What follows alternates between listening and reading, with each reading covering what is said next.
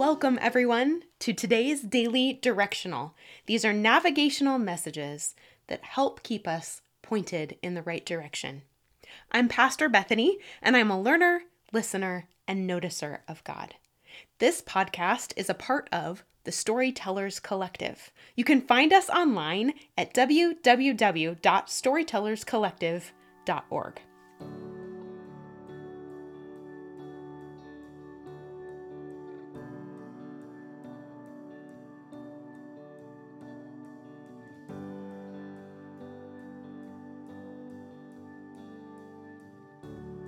We believe God's story, as told through the Old and New Testaments of the Bible.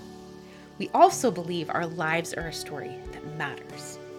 When we begin to see the very real places where God's story and our stories intersect, we unlock wonder, worship, and a hope that communicates truly good news. Every day, we desire to turn our focus, our faces, our eyes, our hearts toward the God that our souls love. We choose to seek first the kingdom of heaven and believe the promise that our physical and emotional needs will be met by God. Our God is Father, provider, deliverer, friend, advocate, anchor, redeemer, leader, and guide. He graciously walks beside us every step of every day. He is our true north, our bright morning star, a lamp for our feet and a light for our path.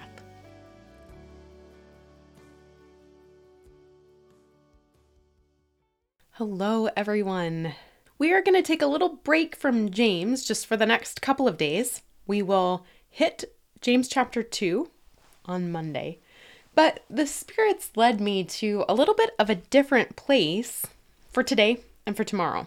And we're going to trust the Spirit's good guidance and direction and just hope that this is all for the best and that it meets you to exactly where you are. So we all have a problem. We are tired. We are worn out and broken down. And sometimes that even moves to a space of utter exhaustion where we realize that we really don't have anything left in the tank, and the normal things that we might do, like rest for a weekend or eat good food, don't really cut it. We don't know very well in our current culture how to stop. In lots of ways, I think we really feel deep down in our cores that we can't stop. That doesn't mean that we don't ever go on vacation or we don't leave things for an evening or two or go to bed early and really hope and pray that sleep is going to cure us. But I have found, at least on my own part, that the weariness that I feel at times is far deeper than those kinds of things solve. It's like a weariness deep down into my soul, into my bones, in a way that will require at least a year's worth of better night's sleep. And maybe that is a place to start or a place to have a lot of goals towards getting better. But I just feel like God has some things to say to us about our rhythms and our choices as well. So what do? I think we are to check out Exodus chapter 16 together and then talk about the solution that God has been talking to me about and teaching me lately. So here's the story as we head into Exodus chapter 16. God has just sent Moses into Egypt to release the Israelites from slavery. They've been slaves under Pharaoh for 400 years. The Israelites, the Hebrews, they were miserable there. They worked hard. They were oppressed. Their babies were in danger and had been killed because of population control. They were really, truly slaves, and they were not treated very well.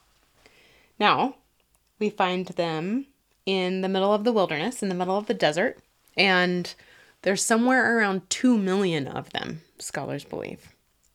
Moses and his brother Aaron are leading them, and God is leading Moses and Aaron.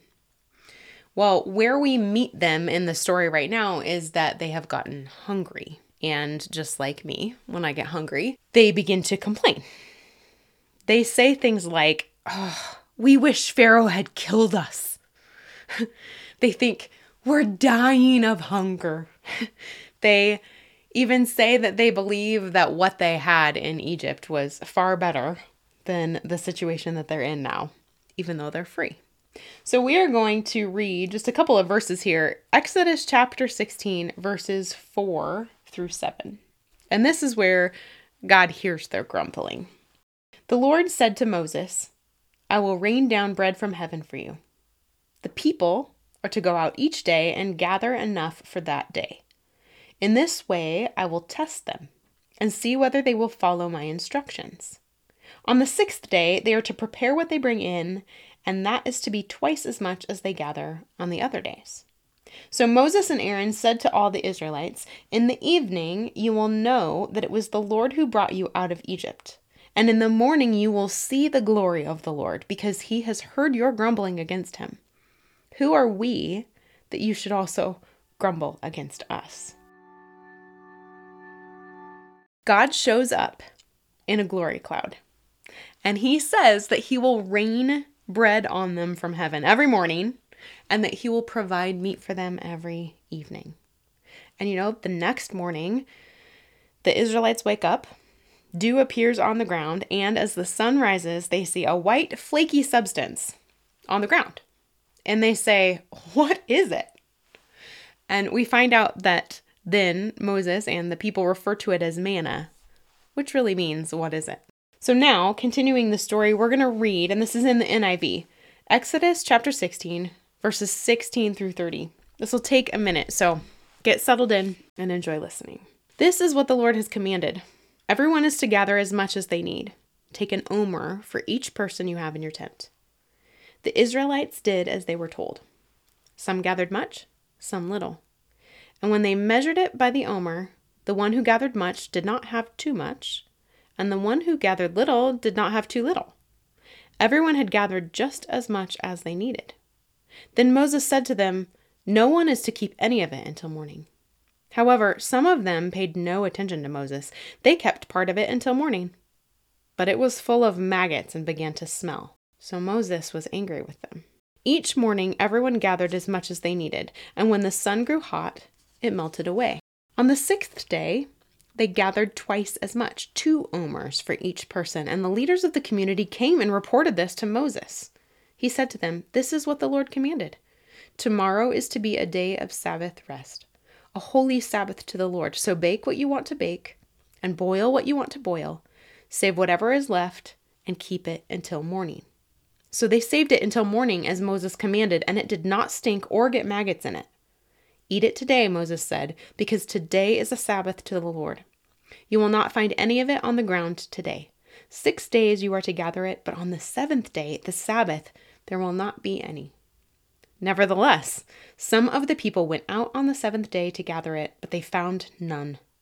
When the Lord said to Moses, how long will you refuse to keep my commands and my instructions? Bear in mind that the Lord has given you the Sabbath. That is why on the 6th day he gives you bread for 2 days. Everyone is to stay where they are on the 7th day. No one is to go out. So the people rested on the 7th day. So there are some parts of this story that I feel like get skipped over quite often, but they're important. God tells them each to gather as much as you can eat. And then he says that you shall each take an omer per person in their tent. So they did. Then it says that some gathered more and some gathered less, but when they measured, those who gathered more had no excess, and those who gathered little had no lack. In the end, they all had enough. They each had that omer that God had directed for each person in the tent. So what does this tell us about God's economy? I think quite a few things. Number 1, effort doesn't get us ahead. Number 2, greed won't work. Number 3, provision is equal.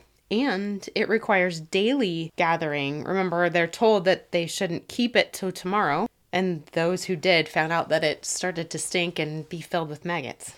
Ew. So each person had as much as he could eat. And that reminds me that each one of us needs to really lean into this truth. God gives each person enough. What he gives is enough. It's enough to provide, enough to sustain, enough to satisfy for today. Now, you'll have to come back to him. You'll have to reach out with your ask again for your daily bread tomorrow. And I think this is why church traditions tell us that we're supposed to have daily devotions. It's certainly one of the reasons why we have to come here and work on our being pointed in the right direction every day. See, yesterday's prayers won't sustain us for today. Yesterday's words from the Lord will not be enough. We know when our bellies are aching and rumbling with hunger that yesterday's meals aren't enough for today. We have to come back to our Father, back to our provider, asking again, gathering, and gleaning again. Now, we also learn or know from this story that storage isn't possible in God's economy. And why is that? Well, I think that when we store things, we hold on to them for later. It makes us arrogant and prideful and makes us think that we don't have to go to him again. As people, we have a natural bent towards excess. And I really do think that God knows that's not in our best interest. Not because he doesn't want to provide for us sometimes by storage, like Joseph and saving Egypt from famine with storehouses of grain. There are places and stories where God is careful to make sure that people have enough ahead of time. But I think that God knows that excess spoils us. And excess makes us self-reliant. When he really wants to spend time with us learning, we don't have to be that. That he's our good father, that we are his children, and that he will provide. Yet we still have to get up, get out of our tents and go collect what it is that he's given. I really believe that God's purpose for the Israelites while they were in the desert, while they were wandering around, was to teach them how to be his people. He was teaching them how to worship him, serve him, identify with him, depend on him, live with him, follow him. Before this, the Israelites were slaves. They were oppressed and they were taken advantage of by Pharaoh. They were highly influenced by this slave mentality and by Egyptian culture. They built bricks day after day to build Pharaoh's empire. And the reason that Pharaoh was building this empire was to develop and flaunt opulence, to get ahead, to store up riches as a way to prove his status and power and independence. I really believe for all of us, it is to remove need. It's uncomfortable for us to sit with our needs, isn't it? Egypt was a consumer society, and it was a society who was built on outward appearance. Well, God wanted to and wants to rewrite the Israelites' understanding of themselves as a free people, and us as his people now as a free people. He wanted to rewrite them and their understanding as those set aside for a better life, a life that comes through doing things God's way, even though his way and his economy maybe don't make the most sense to us right away. So, how does considering all of this point us in the right direction today? Well, for me, it changes my natural inclination to work harder and longer. And instead of that, it moves me to a place of realizing that maybe less is more. It also reminds me that I am who God says that I am. I'm his child, and he is a good father who will always provide me with enough for today. I pray that you too can lean into the Father's provision, that you can look for it, that you can stand up out of wherever it is that you are sitting and waiting right now, and you can go and gather it. That you will feel filled today to the brim with as much as you can eat, regardless of how much energy you have. That you will learn you don't have to store up for tomorrow. You know, there's a verse about that. Jesus talks about it in Matthew. The birds, they don't toil and spin. Neither do the lilies. We're not supposed to store up things for ourselves in storehouses, and we're not supposed to worry about tomorrow because tomorrow has enough trouble of its own. God wants us to be present here today because that's where we get to be in relationship with him and relationship with each other. Stay present, friends. Open your hands and your heart to receive what it is that God would give you today. Enjoy it. And we'll see you back here tomorrow.